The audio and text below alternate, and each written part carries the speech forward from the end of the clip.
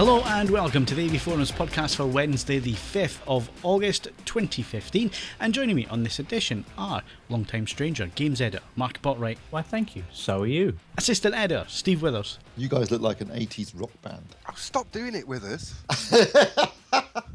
I was really glad he asked me and not him because I bet he's got the same one, isn't exactly the same one. Right, ready. And news editor Mark Hodgkinson. I'm going to need therapy. As are all of us at the end of this podcast. Welcome along. It's sunny where I am at the minute, although for July it seemed to be rather wet. That seems to be my memory of July this year. I don't know about anybody else, but... Well, if you all live up near the Arctic, what can you expect? I think I think it's been pretty dry, but not that warm for July, I've got to say. But judging by my hay fever, very windy and very dry. What's wind got to do with your hay fever? Blows the pollen around, makes it worse. I don't know, it almost seems like autumn's going to have a long run-in, you know. Yeah, that's true. That's how it feels at the moment, isn't it? It's like, right, we're already into autumn. Yeah. Next stop, Christmas. No, it's still summer. The schools are still in the summer holidays. It's still summer. And talking about school holidays and being run around like an idiot, how was your July, Mark? I've survived so far. 3 weeks with the third week of summer holidays now, and we're still alive. Took a week off with the kids last week. The weather was pretty crap, so it was very expensive. So I had to pay for lots of things. So the weather. Did you go to the movies, Mark? We did. We went to see. Oh, friggin' hell. Minions? Did you go see Minions? No, not Minions. Inside Out, is it called? Oh, yeah. Okay, good. Yeah. Wasn't that impressed. Kids didn't like it. The kids were just depressed when they came out of that. There's very little payoff at the end. Very little happy bit. It's all about a depression and moving home and it being very, very sad. That's why Steve loved it. Yeah, I think it's better for grown-ups, to be honest. The payoff at the end is about 5 minutes where she's happy again. And no, they just cried all the way through it. It was quite depressing. As did Steve. You brought your kids out of the cinema traumatised. Yeah, pretty much. So no, it didn't go down well. All right, so you won't be listening to AV Forums movie reviews in future then? You should have gone and seen Minions. Yes, I said that. And the anyway. weather better pick up because I'm holidaying in the Lake District next week. Oh, dear. Oh dear. Brave. Oh dear. Have you seen the low that's sitting in the Atlantic at the minute? Is about to hit us at the weekend. Not looking. Hey, Mark, while you're there, Mark, you can go and check out the Withnell Cottage.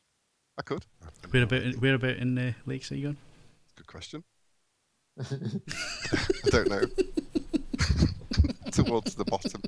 Yeah, take it. Jenny sorts all that out. Jenny sorts all that. I just turned up.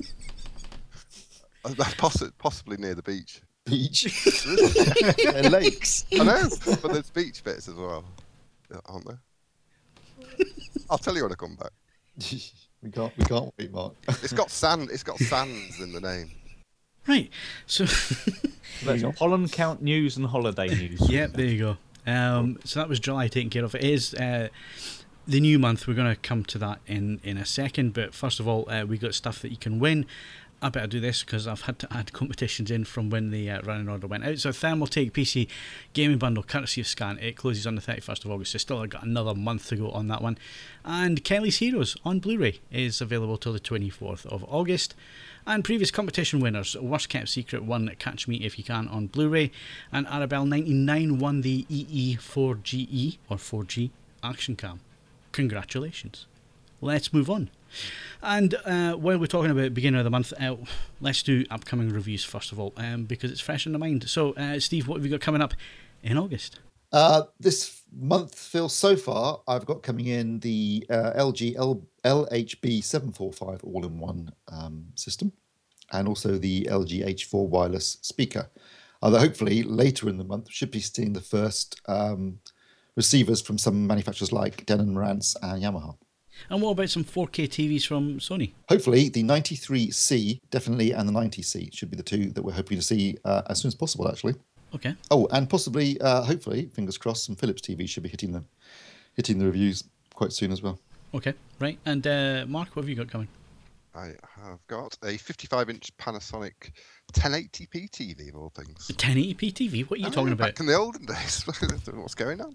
CS520B, I believe it is. And it's pretty good, actually. That's my review. You make it sound like it's steam powered. Yeah, of course it's tongue-in-cheek, Mark. But obviously a lot of people buy it. I think it's 650 quid, I think it is, which is pretty good value for a 55-inch. 1080p or not. Yeah, it's good. I've liked it. I've also got a long-standing thing that's been ages. It's an Asus Chromebox, which I'm turned into a media center. I've spent ages messing around just using Chrome OS, and it's just no good for AV Forum. So I've flashed OpenELEC on it, and it's brilliant. And I've got this is really me, an outdoor travel speaker, Bayon Audio Sound Scene speaker. Are you taking it to the lakes, were you? It's coming to the lakes, so it's. Is it waterproof? Exactly, it is. Yes, that is one of its USPs. So we can be able to test that out. Is it sandproof? Sandproof, I don't know. We'll have to check. It looks pretty robust, I have to say that. All right, you could drop it from a great height then and see what Yeah, happens. I'm going to test it out. I've got two, so if I break one, I can always use the other. And then just, more boxes coming all the time. Endless stream of little black boxes. You make your house sound like the warehouse at the end of Raiders. That's where they send it, Hodge's house. Yes, and I have got Top people are working on it.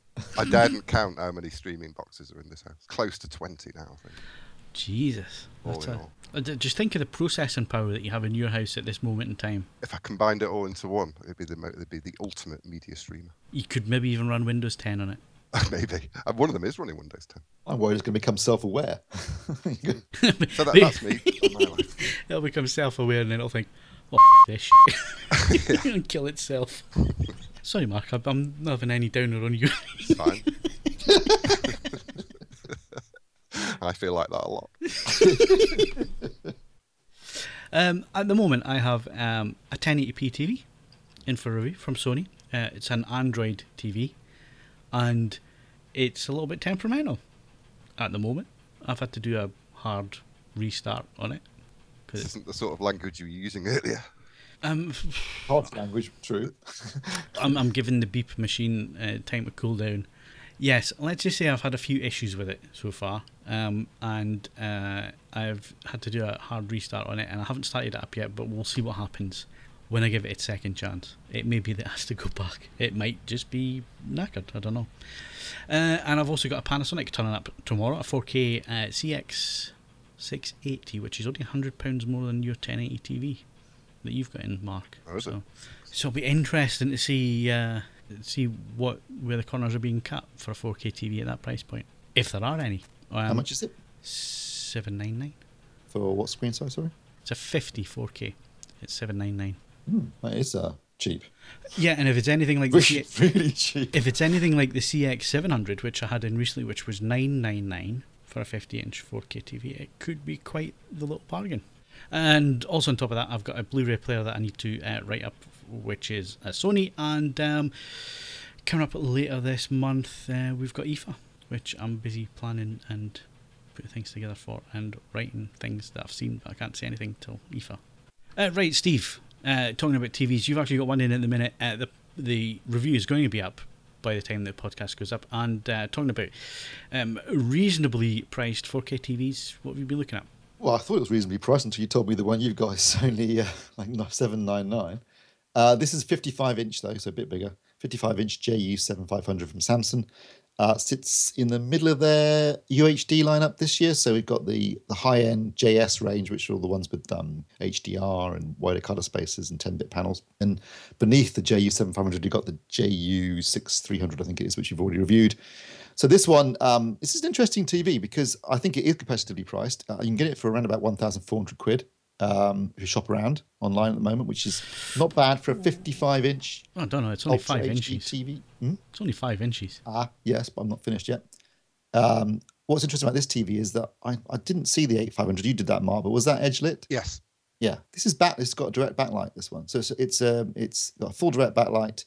Still got local dimming. Local dimming, I think the same local dimming that's on the JU8500. Haven't seen that, as I said, but I don't think it's quite as good as it is on the higher end models, the JS 9000 and 9500. And I think you pointed out, Mark, that you didn't think the local dimming on the JU8500 was wasn't good. Bad, but it was definitely. Yeah, it's still good. It's still good, but I don't think it's quite as impressive. But it's still got local dimming. It's got a direct backlight. It's very nicely made. It's got the mini Connect box that comes on the JU8500. It's got the chamfered bezel that you get on the top of the line JS9500, and the same kind of curved stand and really well made. And I think for what you're getting, that's a bloody good deal. You're getting a pretty decent TV. Okay, it's only got an 8-bit panel. It doesn't support HDR, and it hasn't got the DCI color space, full width color space. Although, to be honest, almost nothing has yet. But in terms of performance, image accuracy, and picture quality, and also backlight uniformity, I was really impressed. I thought this is a cracking TV for the money, and also a really good performer. So, and I take it that's based on out of the box settings. Yeah, the out-of-the-box settings were really, really accurate. I mean, all the errors, both in terms of color and in terms of grayscale, were below 3. So, I mean, that's even if you've got a calibration, even after we calibrated it for the review, the improvements weren't really that noticeable anyway. I mean, out of the box, really impressive. Good color accuracy across different saturation points. It's a really solid, really well made, really good TV. And I'm kind of thinking, why would you buy the 8500 other than maybe the future proofing? Obviously, you got the 10-bit panel and the HDR support. So if you want that, then that's why you would pay the extra money for the JU8500. But otherwise, at that price point, it's a really strong competitor. Impressed, very impressed. Steve, I think the big question is, it's certainly a question I keep asking myself every time I review something at the minute. Would you buy one? You know what? I could say I've been thinking about this because I was watching some TV last night on it and thinking, you know what? I'd be very happy with this TV. If I was looking for a TV, if I had about $1.5 to spend on an Ultra HD TV, that would certainly be at the top of my list. Yes, I would be happy. Is all the smart stuff working? Yep. Yes. All the smart stuff works. So there's still a couple of apps that are not there yet.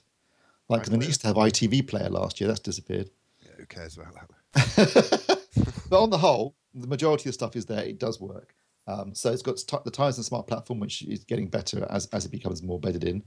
You've got the 2 remote controls. It supports 3D. It doesn't come with any glasses, but then again, the 9500 doesn't come with any glasses either, and that's $6,000. It does everything you could possibly want it to do. The only caveat I would say is, obviously, if you're thinking about future proofing, then doesn't support HDR, for example. But you're not going to find a TV that does at that price point. So if you've only got a limited budget and you're looking for something that can deliver a really good performance out of the box, as Phil said, that is probably key.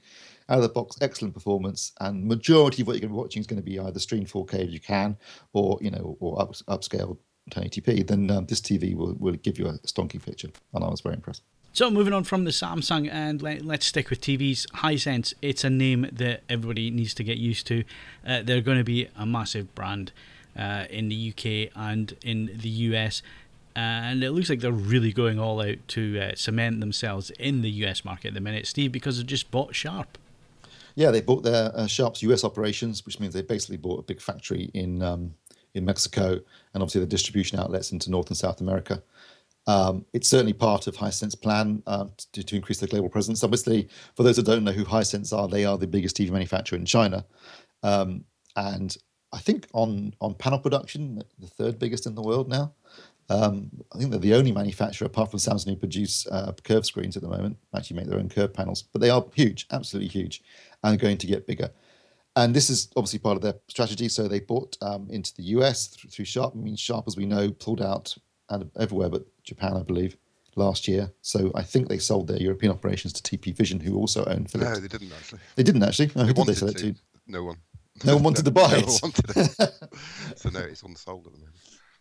TP Vision, of course, are Taiwanese, another Chinese/Taiwanese manufacturer. But Hisense, they will be they're already available in the UK, and we'll be adding more retailers. So at the moment, I believe it's Richer Sounds, and you can online through AO, and they also done a deal with Argos, and they're going to be adding more as they go forward. So I mean, yes, they're going to be a big brand, and I think Phil, we realised this a few years ago when they took over the old Microsoft stand at CES, and suddenly they had this gigantic Hisense stand with loads of TVs on display, which looked really good. Well, I think it's always been a thing that the Chinese were coming. It's just the economies of scale that they have, and then if you look at the TV market and the way that TV market has been going in the last 3 years, it's been a fight to the bottom, basically. And those that had no appetite for the fight have moved on, like Toshiba, like Sharp, like a couple of others. I mean, Philips sold their brand over to TP Vision and so on. Those that weren't up for the fight have gotten out of the arena because that's, prices. It's just economy of scale, and prices are going to go down and down and down. And sadly, that means quality as well, because you can only make things at certain price points, and the components and so on that get used at those price points will never be high end. So I think that's why when you look at things now, and you're looking at the likes of Samsung, Panasonic, LG, we're talking about TVs that are costing north of £1,000 for their mid-range, and then higher prices because they're going for the quality market. They're going for where they can make a little bit of markup, because the bottom end of the market, and this is where Hisense are going to come in, because it's where all the new brands come in. It's where LG came in. It's where Samsung came in before they were big names. They're going to come in at that end of the market. They're obviously buying up a lot of IP stuff like Sharp's name and so on. And I think give it 3 years and we'll be talking Hisense in the same sentence as Samsung and LG. Right, I think we've used example before, but if you go back 10 years, you wouldn't have thought that Samsung and LG would be the two dominant TV manufacturers back when LG was Lucky Gold Star. But things are very different now, and you're right. I think in another 5 years, the Chinese will become one of the dominant manufacturers, not just Hisense, but probably other Chinese manufacturers as well. But what's interesting, I think, is their timing is very good, because there is definitely a gap in the market right now. I know, because you've got so many other manufacturers, particularly the Japanese ones, just literally dropping out. So Sharp obviously, but also Toshiba pulled out of the market this year. So you've got no Toshiba, and they were targeting the lower end. So I think there is, and as you said, some of the manufacturers are going for the more high-end market to differentiate themselves. So I think there's a real opportunity here for Hisense to fill a gap. It's also a good time because of all the technology transition as well, isn't it? So you've got 4K and HDR and OLED and all this kind of stuff emerging all at the same time. So good time to get a new brand in there, I think. I think the saddest thing in all of this is, and we're guilty of this, we're just kind of walking over the top of two of the biggest brand names that ever were, and one of them who invented the LCD TV, and that's Sharp. Massive market share. I mean, if you were at university now doing business, this is the thing to study. How did Sharp get from being the inventor of LCD technology to selling huge shipments of the technology to suddenly now being nowhere and worthless in this market? So much so that they've had to sell out to an up and coming brand. And the same with Toshiba. In the days of CRT TV and so on, where I suppose you could make money, they were one of the dominant brands. Hello, Tosh got a Toshiba. I mean, but when you get a company like Sharp, who are now nowhere, it just kind of makes you think, 10 years ago, and they're still huge in their own home market, but everywhere else it just seems to be, was it badly run? They make a lot of mobile displays, though, don't they? I know that we're talking to the TV now, but that's where they make their money on mobile displays. Yeah, but it's diversifying businesses. I mean, they all do it, and even Sony have, chopped up their company and started making subsidiary companies. I mean, Sony Display are no longer part of the main Sony group, are they? So, I mean, even there, they're starting to separate out probably the loss-making business side of things, and it's just a real shame. And it's this fight to the bottom of the market, and I don't know why. It's maybe 20 years ago you walked into the pub having bought a new BMW and you boasted about how much you paid for your BMW.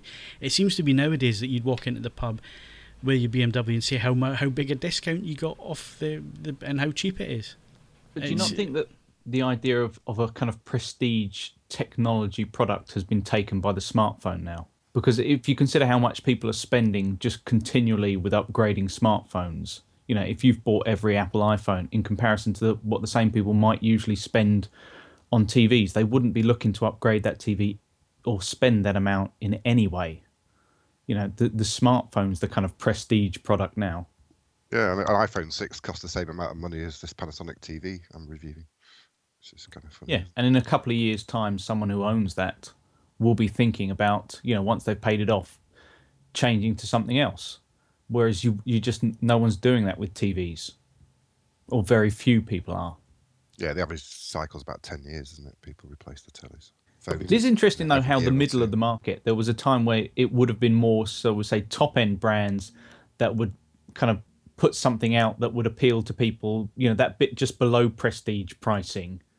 Whereas now it's almost like the brands that have come up from the bottom. You've mentioned your kind of Samsungs and the like, and now they're creating very good sets. Yeah, it's just the way that it's worked, hasn't it? I mean, at one point, going back to maybe the 60s and 70s, I think even Japanese brands had trouble breaking into the UK market, didn't they? So it kind of goes and swings around a bit. It just moves with I guess, where they can make money, and then once they can't make money, it moves on. It gets handed on to somebody else who's coming up, who have economies of scale greater and who can manage to make a profit. And then when those economies of scale disappear, I mean, it must be really expensive to make a TV in Japan nowadays compared to one in China, or even Taiwan, or they really are made in Japan, aren't they? Usually they just ship them out, components out to factories elsewhere. I think Sharp, though, to a certain extent, have only got themselves to blame. I mean, how many times do we go to CES, Phil, and see these really great-looking Sharp TVs, and they never got released anywhere? You never could buy them in the UK. Well, they used to really annoyed me. Sharp and Toshiba, they would fly you out to places like Rome for their big launch, and this is Toshiba, and they would show you this cracking TV with all the latest processing and all the rest of it, and then the next morning you would have the UK briefing, and you'd be told that TV is not coming to the UK, and all we're getting is the cheapy up to mid-range level TVs. It's expensive to make them left-hand drive, isn't it? But in all seriousness, if they're not going to release the product, then nobody can buy the product. Then there isn't a market there, is there? It just seemed to be that they didn't want to take any chances. Yeah. They just wanted to sell the cheap stuff into the Argosies and catalogue stores and all that kind of thing, and they didn't want to release the good product, the really interesting product that we saw at CES and so on. They'd launch it in America because it's a bigger market. It's 10 times the size of the UK, maybe even 20 times the size of the UK market. But if you're not going to support the market, then you can't expect sales, and you kind of then blame the market that you're not making any money, you've got to pull out. And that's what happened with Toshiba and Sharp, and it's so annoying because you just knew that those TVs that were really nice TVs and they would have sold. Yeah, but I mean, they had good branding with Aquos and that kind of thing. They had, should we say, a word that people recognised. Yeah, totally. But again, and it's a question I asked right at the start: has it been mismanaged? Outside of the home country, have Sharp been managed properly? Have the products been put to market properly? Have they looked at the markets and what the markets needed and hit those price points, or have they just given up? Mismanaged it. I mean, look at Toshiba. The news last week about all their executives having, diddled millions out of the company. So that's not going to do them any good, is it? So yeah, it's really sad. It is sad. Sharp took a few left turns as well, didn't they? I'm thinking specifically of the yellow Pixel. Yeah, they did some weird stuff towards the end. Yeah, but again, it's a shame. It's like Pioneer pulling out, and before that, Fujitsu pulling out of the market, and then we've lost some really good brands that had some really good technology. But things move on, the market moves on, and it all comes down to economies of scale. And once Hisense are an established brand, there'll be somebody else, probably an Indian backed manufacturer, waiting to come in at that bottom end again, and we'll see the cycle repeat again. And that's not to say that any of the Hisense stuff's poor in any way. It's not. It looks like they're going to be a really competitive brand. And from the stuff that we've seen at CES, Steve, over the years, the quality of the stuff, if you would take the badges off the top four and line the TVs up, I think you'd be hard pushed to know whose TV was who. I mean, some of them looked very impressive. They were showing, obviously I'm not sure these have actually been released, but they were showing OLED models 2-3 years ago. Looked impressive. They sensibly were cherry picking stuff rather than try and develop a lot of their own things. So, for example, they were using Android TV long before anybody else I know was. Because I think I saw them using it 2 years ago, or talking about using it on their panels.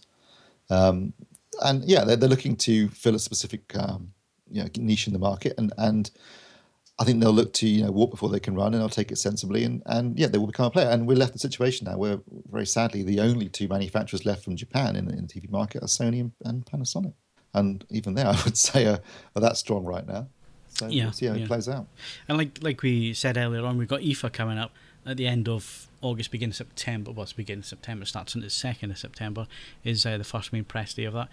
This is going to be an indicator, I think, as to where things are going to go more so than CES has recently.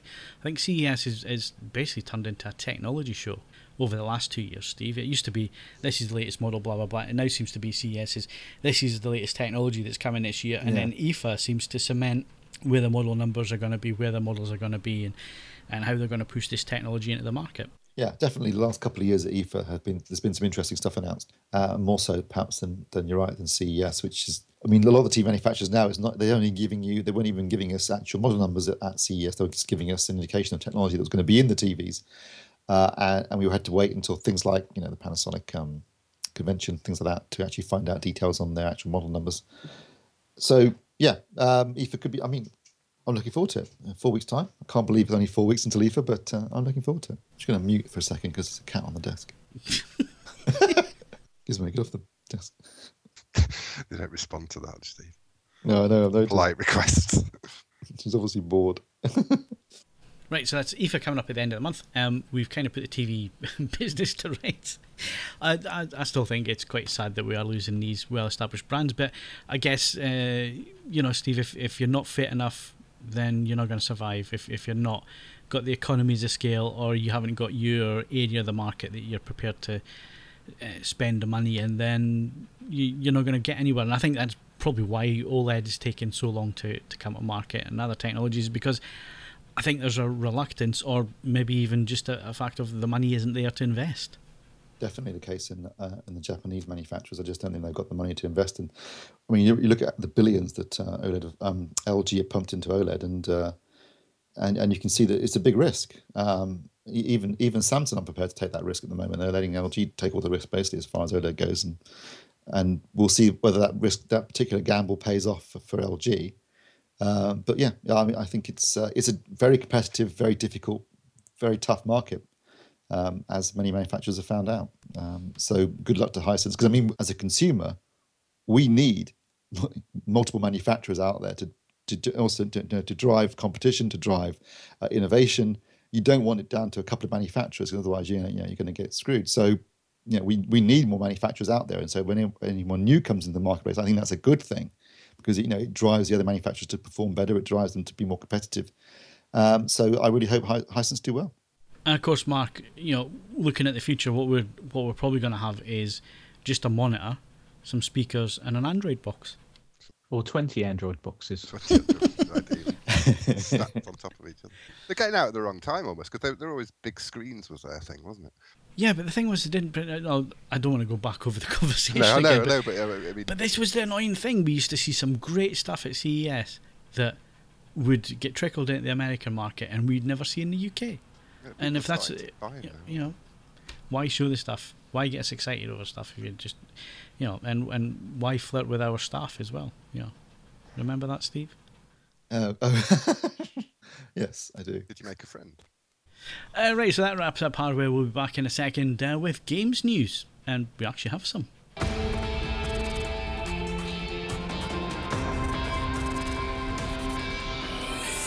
Right, so games news. And Mark is back. And Mark, we actually have some news to talk about. That might be putting it a little strongly. But yeah, voting for PlayStation Plus games. I found this an interesting little idea, simply because there's been kind of murmurings of discontent, particularly amongst PlayStation 4 owners, with regards the instant game collection. So when you pay for your membership for PlayStation Plus, it allows you to play multiplayer games, but the big kind of incentive is the fact that you get free games per month. The problem is, when it was first introduced on the PlayStation 3, you had it was well into its life cycle, so they could offer lots of old games that were very well rated AAA titles. With the PlayStation 4, obviously it had a smaller catalogue of titles, and having it right from launch meant that it was very hard to kind of build up with regards the better ones. This seems a nice way to allow people to have their say, though, on which games they want to see given for the instant game collection.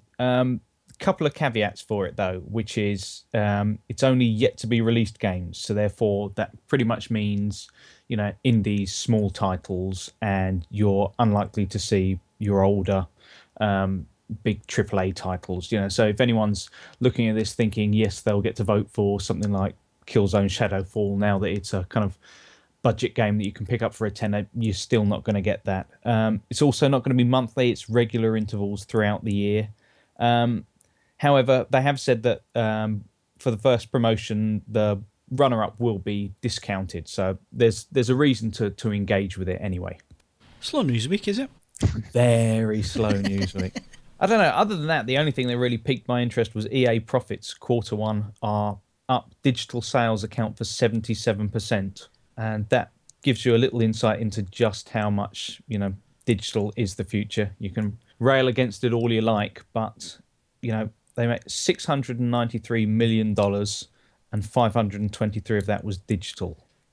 That's a very significant number, isn't it? That 70 odd percent. And no wonder they're making a lot of money at those prices with the digital prices. Gracious. It's huge, but I mean, just the downloadable games, that's 84 million of that. So that's not even the biggest chunk. They made 211 million from downloadable content. Now, this downloadable content, is it only available on one platform, or is that across a number of platforms? No, that's a number of platforms. Right. Okay. So there is scope there for competition if one platform decides to give you £5 off. Oh yeah, yes, there is. However, the pricing policies via certainly the console stores are kind of shrouded in secrecy as to how much power the console manufacturer has, and generally I think it's set by publishers. Because we could see it. Steve hinted at it with the TV side of things. If there's no competition there, they could set the prices as high as they like. Whereas, if you've got physical formats that are in stores like HMV still exist. I think there's a couple left. If there's a few stores that are selling copies of the same game, there's competition there to get your sales, where they'll give you a freebie, or they'll knock £10 off or whatever. You take that away and it's all digital, then they could more or less demand what they want. Yeah, this has been kind of one of the dangers that people highlighted, which was, games that you can pick up so cheap on disc. You think, well, you know what, I'd like to have that on my console. You get home, you assume that it might be at the same general price point. It won't be. It will be double, triple the price. And particularly for a company like EA, bear in mind they've got their own EA Access service where you can subscribe to them and then download a certain amount of games. Is that what used to be Origin? Is that right? Is that EA?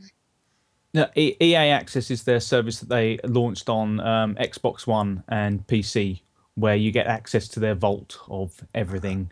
A certain amount of titles, and it's the one that actually Sony blocked because they said they were doing it for consumers. But I think really deep down they were doing it simply because they didn't want a rival service, because PlayStation Plus and the Instant Game Collection has, it's almost become synonymous with the PlayStation brand, to the point where some people still don't fully realise that Microsoft are offering something similar.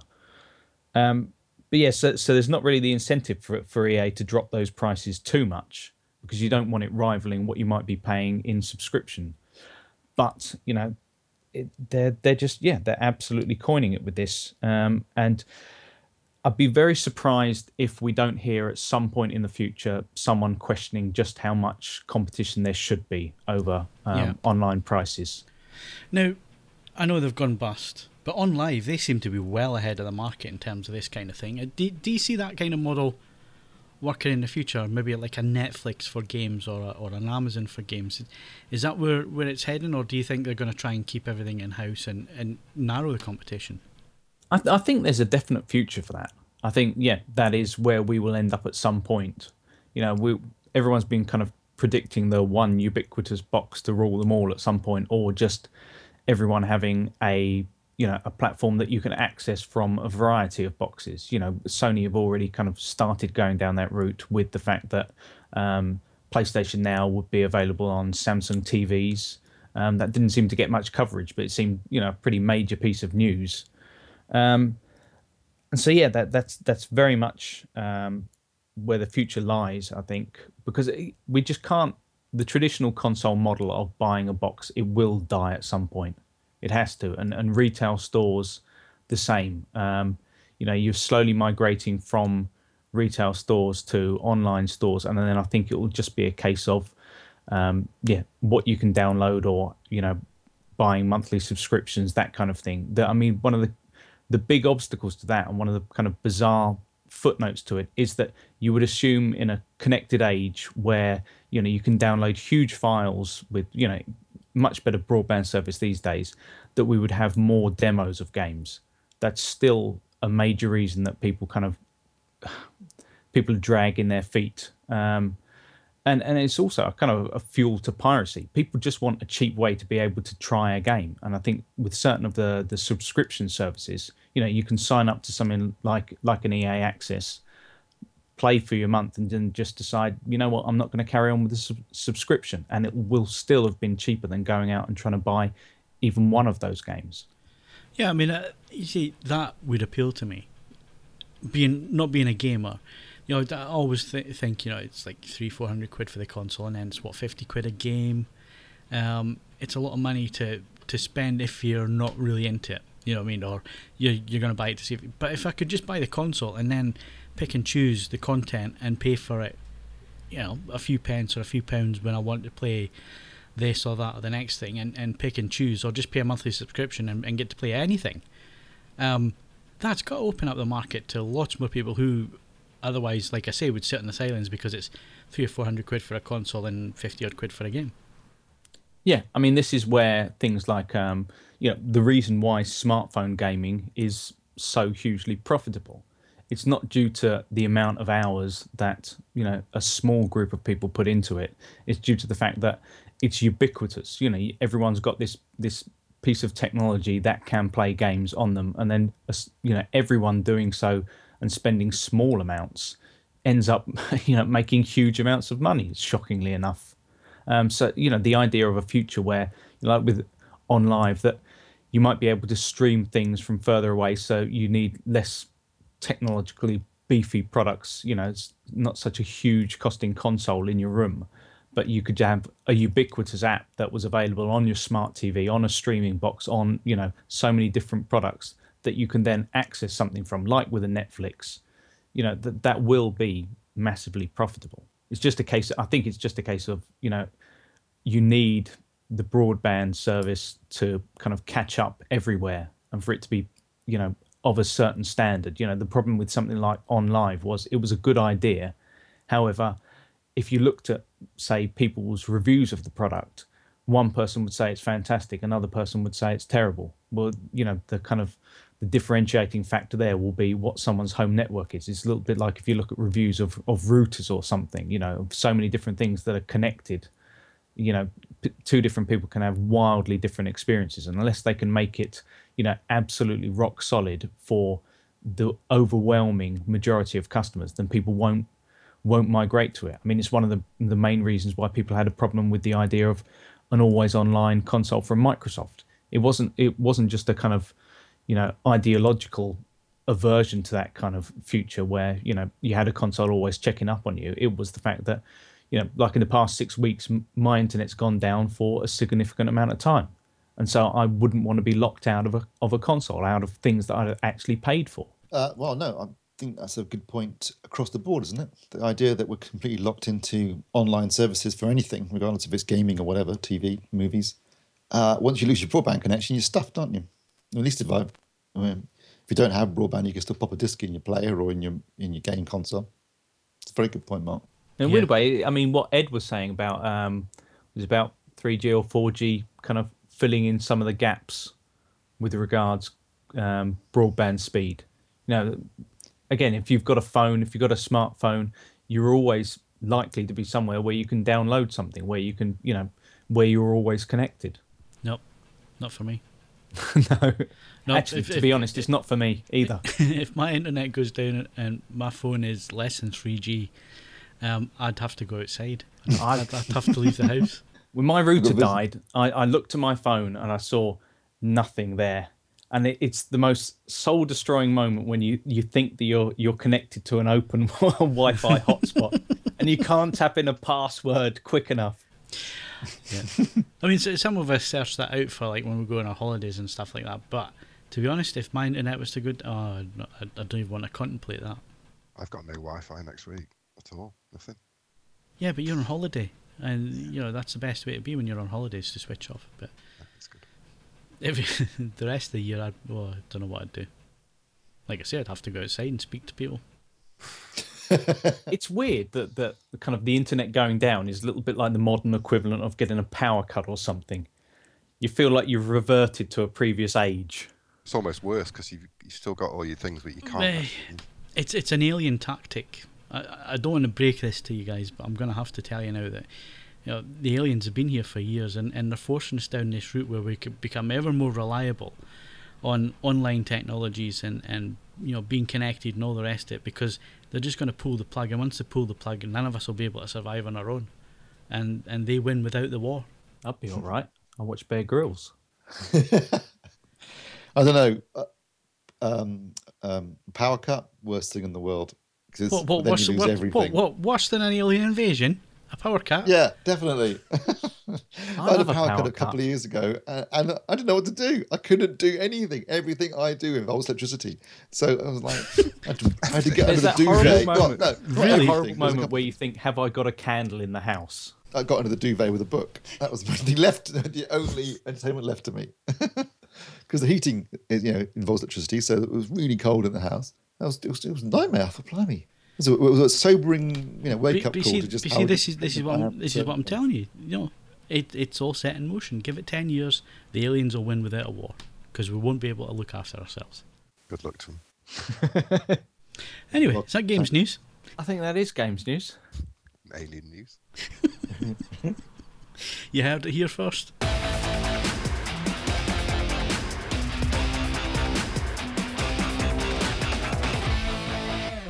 I don't know, and people say I spend too much time on my own. What's at the cinema, Steve? Mission Impossible Rogue Nation, the fifth in the Mission Impossible series, and I've got to say, really, really good fun. Really enjoyed it. I think one of the keys to this series of films is the way that they use a different director each time, and this time they were using Christopher McQuarrie, who wrote Usual Suspects and also directed Jack Reacher with Tom Cruise. And he wrote and directed this, and I've got to say, it's very entertaining. It's got some fantastic stunt work, a lot of which involves Mr. Cruise himself, doing some quite remarkable things. And interestingly, I love the way that the trailer didn't actually give you away too much at all, because that scene with the plane, that's the opening sequence before the credits.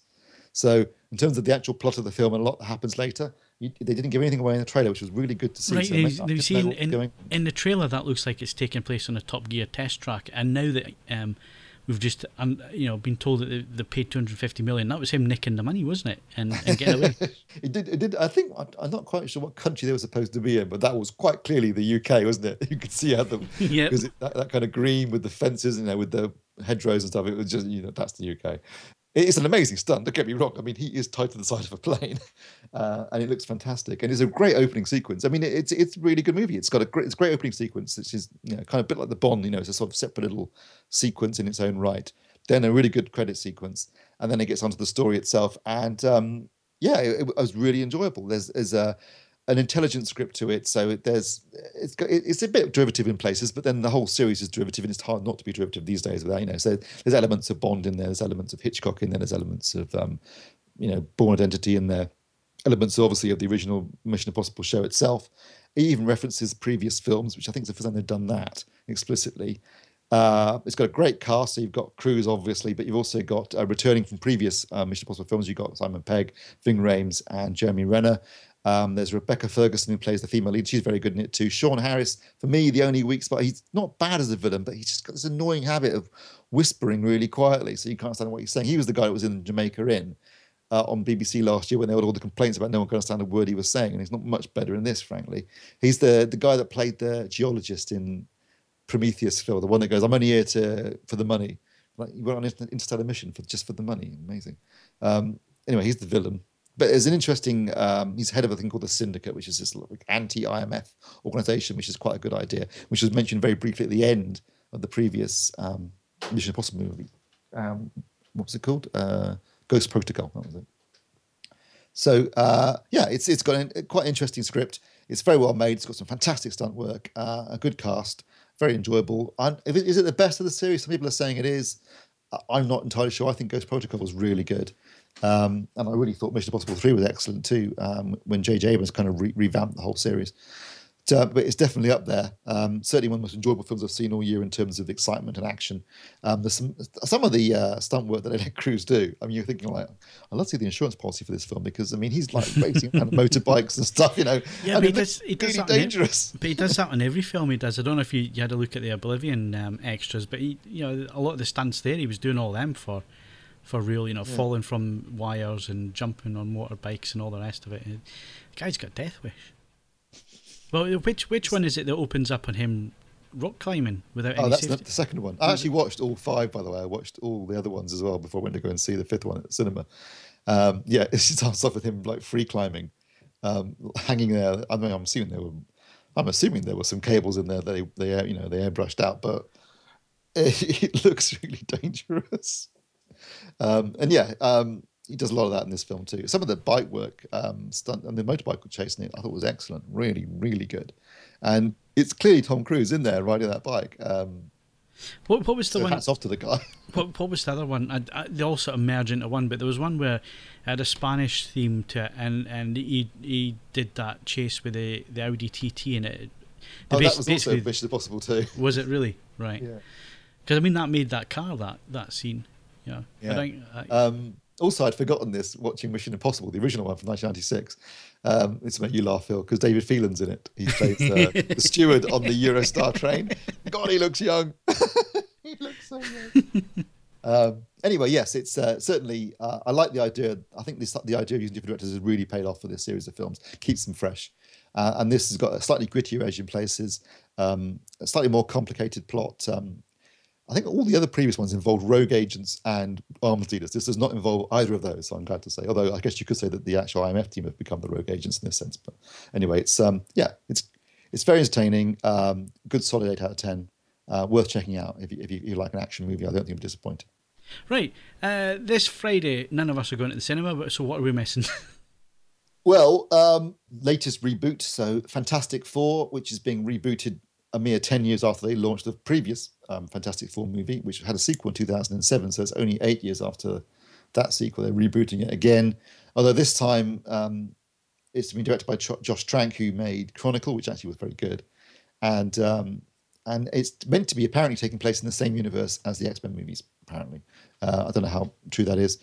But yes, reboot of the Fantastic Four, where they've got, who have they got in it? Miles Teller, who was in Whiplash, and Kate Mara, who was in House of Cards, and he's Michael B. Johnson, who's an upcoming black actor who's playing Johnny Storm, which is weird because I thought Johnny Storm was the brother of Kate Mara's character. So was that how they played the?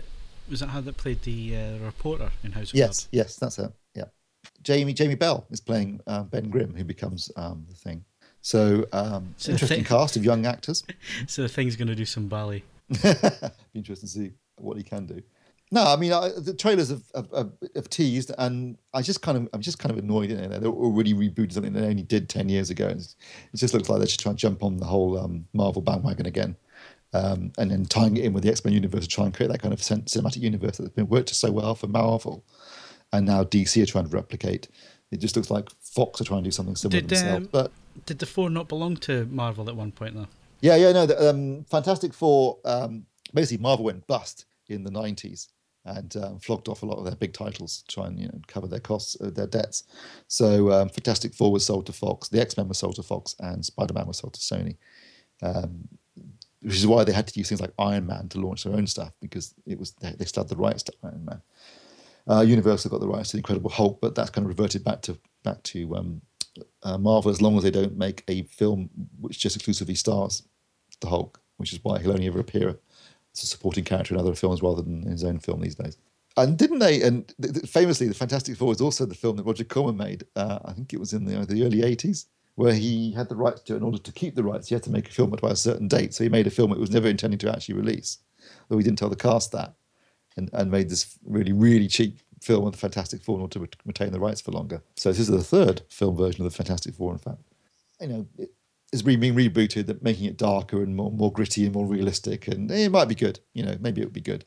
It very much depends on the script, I suppose. The cast is interesting though, but I can't say I'm enthused by it. What is that noise? That's the cat just jumping. Get off my Millennium Falcon, you little shit. No one touches my falcon. Right, to wrap up very quickly, Amazon paid 250 million quid, dollars, American company, for 36 episodes over 3 years from the old Top Gear team of Clarkson, May and Hammond. That is an extortionate amount of money, but the thing is, they're going to make it all back, aren't they, Mark? Yeah, you would assume so. I mean, it's one of those things. When I heard the story, I hadn't seen anything about it, and I assumed that it was going to say Sky. But obviously, it makes massive sense for Amazon because they've needed something. They've needed one kind of high-profile show, one thing. You know, I think almost more than breadth of content, as long as you've got kind of one key selling point. You've seen with things like BT and their broadband with having the football. It brings in customers. Netflix, when they had House of Cards, it wouldn't matter how much that show cost. It got them so much kind of advertising and word of mouth, and this is what Amazon service needs. Yeah, totally. And they will make this money. People will pay. What is it, £79 for the year? That's cheaper than a TV license. It better be good though. I mean, it's a risky strategy in some ways, in the sense that these things don't always translate. When you think there's a kind of an established formula or something, shows that have changed channels and gone to different broadcasters can go wrong. But you see, the reason they've gotten around the contracts here is obviously it's an American company, because obviously they had in their contracts that they couldn't do car shows for 3 or 4 years, I think, with a UK broadcaster. So that's why ITV and Sky and stuff fell by the wayside, because they had clauses, terms in the contracts that they couldn't do that. So that's why they've gone with Amazon. One of the reasons why they've gone with Amazon. I think there's 250 million reasons why they've gone with Amazon, Phil. Well, yeah, but they would have been offered that by... I mean, they made an absolute mint for the BBC. I mean, you're talking about the licence fee and all the rest of it, but actually BBC Worldwide, the amount of coinage that they brought in selling Top Gear worldwide... Didn't they say something like 100 million? Yeah, it's 100 million a year, wasn't it? Or 90 million a year. Yeah. Amazon will advertise it much more than BBC ever did. They'll be absolutely... The other thing is, another thing is, American company... do they fall under Ofcom rules? It's not a broadcast TV show. You've seen how bad Clarkson, or how close to the edge Clarkson's been with Ofcom and with the BBC. So does that open them up to be a bit more risky, to chance a few more things? Already said they've got free reign, haven't they? Editorial reign, it should be. Yeah. Which is quite worrying in a way, as far as he's concerned. Yeah, I mean, it could be too much, and it could be that because they had constraints at the BBC, that's why they were as good as they were, because they had to think of ingenious ways of getting things past Ofcom and all that. So there is that side of things as well. But the other side of it is that it's Amazon, so they don't have advertising or anything like that. So it doesn't matter if they annoy car companies, or if they're going to the ITV or they're going to Channel 4 or something like that. Where advertisers are like I don't know, who are big car company advertisers, Audi or BMW or Volvo or whatever. They would have said to Channel, we're not going to advertise next to that because they slagged off our car. Whereas with Amazon, there's none of that. They don't take advertising, so they can be quite honest within their reviews as well, and annoy manufacturers and that kind of thing. So there's a lot of plus points there, but I think the biggest point, I think you put your finger on it there, Mark, is that with the no constraints, it could be that they go too far, or it could be that they're not made to work clever. Yeah, it'd be interesting to see how it goes. I'm not a massive Top Gear fan anyway, but I'm more interested in watching it now it's on Amazon for some. Well, now it will be on Amazon for some reason. I don't know why. I was expecting Netflix to get it, to be honest, but they must have just been outbid by Amazon. Seems a natural fit for a streaming company trying to sort of launch itself with Amazon, I guess, because it's popular all over the world, this show. So. Yeah, well, that's it. I mean, even the last series they were doing it.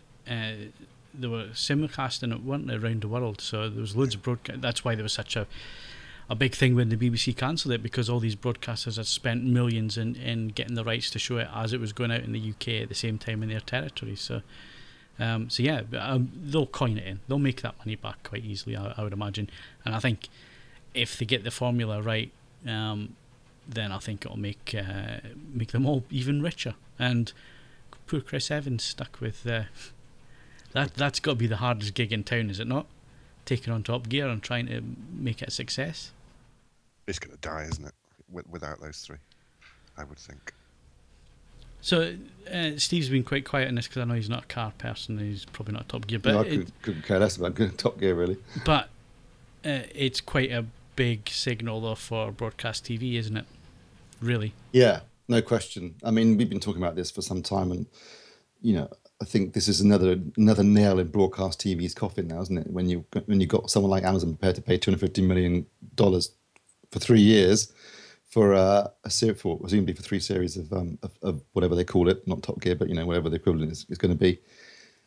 That shows you where the future is, and if you read the government's green paper on the BBC that's been in the news recently, where they've talked about the license fee and the fact that it's unsustainable in the current broadcast television, and the license fee just really are unsustainable given the nature of modern technology and the way things have changed. So you've got to ask yourself how the BBC are going to fund itself. I've got nothing against the BBC. I think they're fantastic, but clearly the license fee is an anachronism.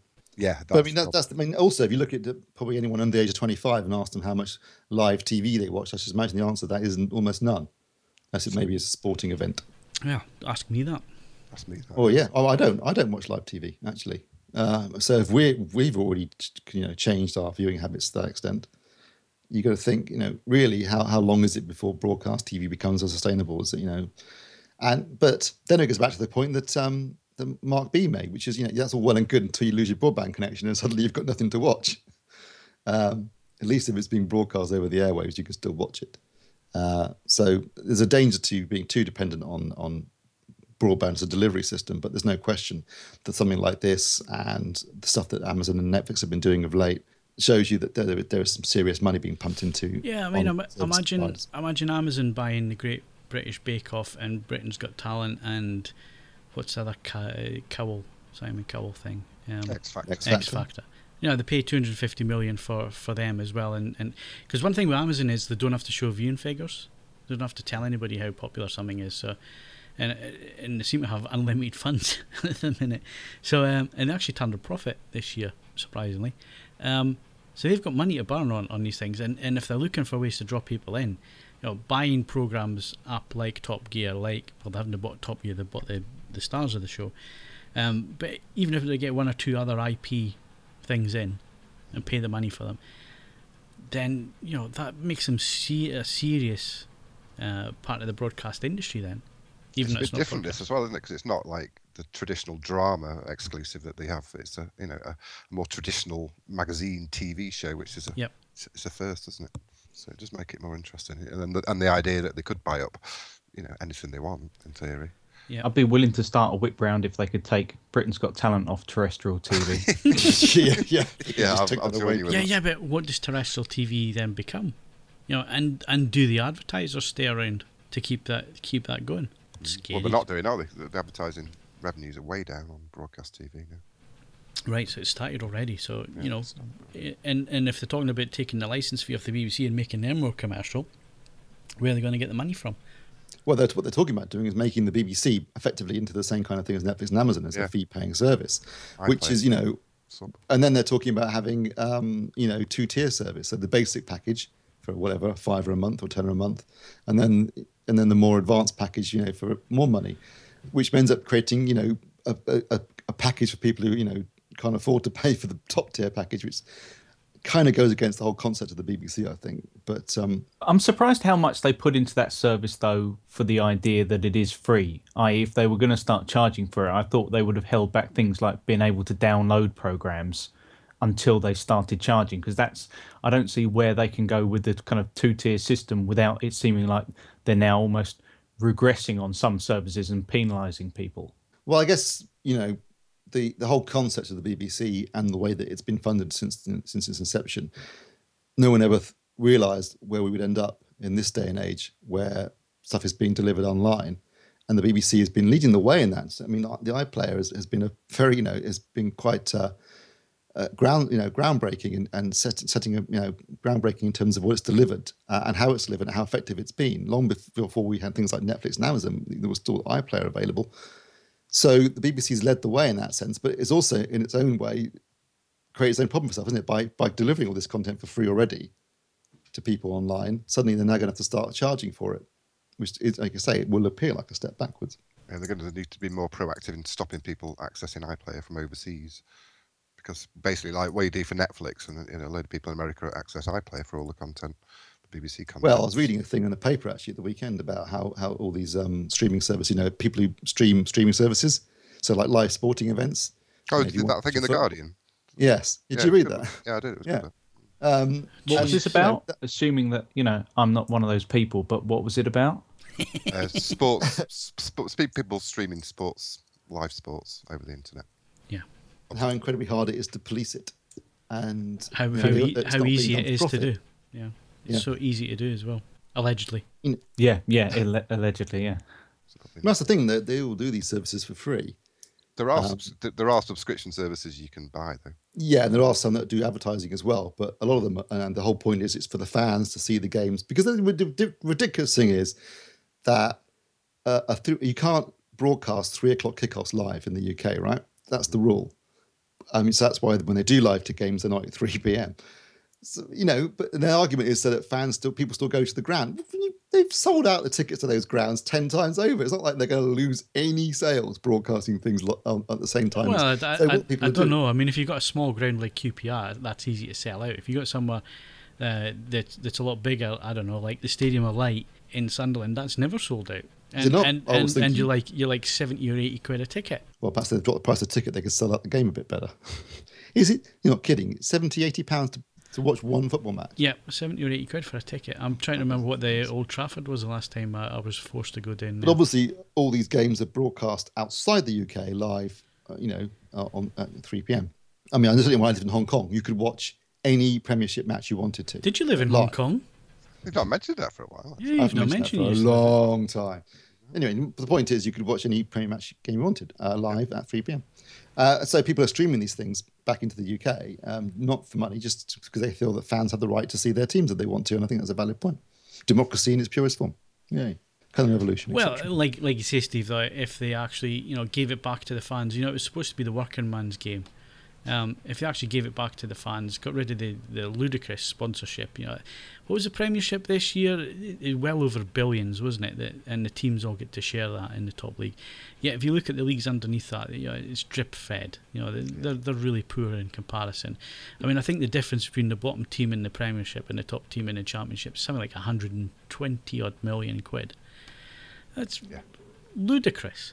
And QPR's just found out. Give it back to the people. Exactly. 30 quid ticket to get into the grounds. If it's sold out, it's sold out. You don't get to see the game.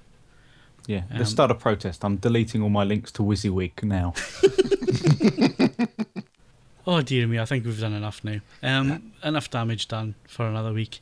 Right, so if you've got any views on any of the topics that we have raised this week, then leave us your thoughts. Leave them under the podcast in the podcast forum. Is broadcast TV dead? Is it doomed after Amazon paying all that money? TVs, is it now a race to the bottom of the market, or will companies like Hisense bring value back, and will Samsung, LG, Panasonic and the others still produce high-end TVs, or is that market dead? Leave us your thoughts in the podcast thread. My thanks to Mark Botwright. You're a little limp. Mark Hodgkinson. Where's your hot sister and the monster? And Steve Withers. A few days in space. What's the worst that can happen? Don't forget you can follow us on Twitter and Facebook. Bookmark avforums.com for the latest reviews, news and video. Plus, why not leave us a rating on iTunes, but only Steve. Only if you give us 5 stars. I'm Phil Hinton. Thanks very much for listening, and we'll see you again next Wednesday. That's a threat.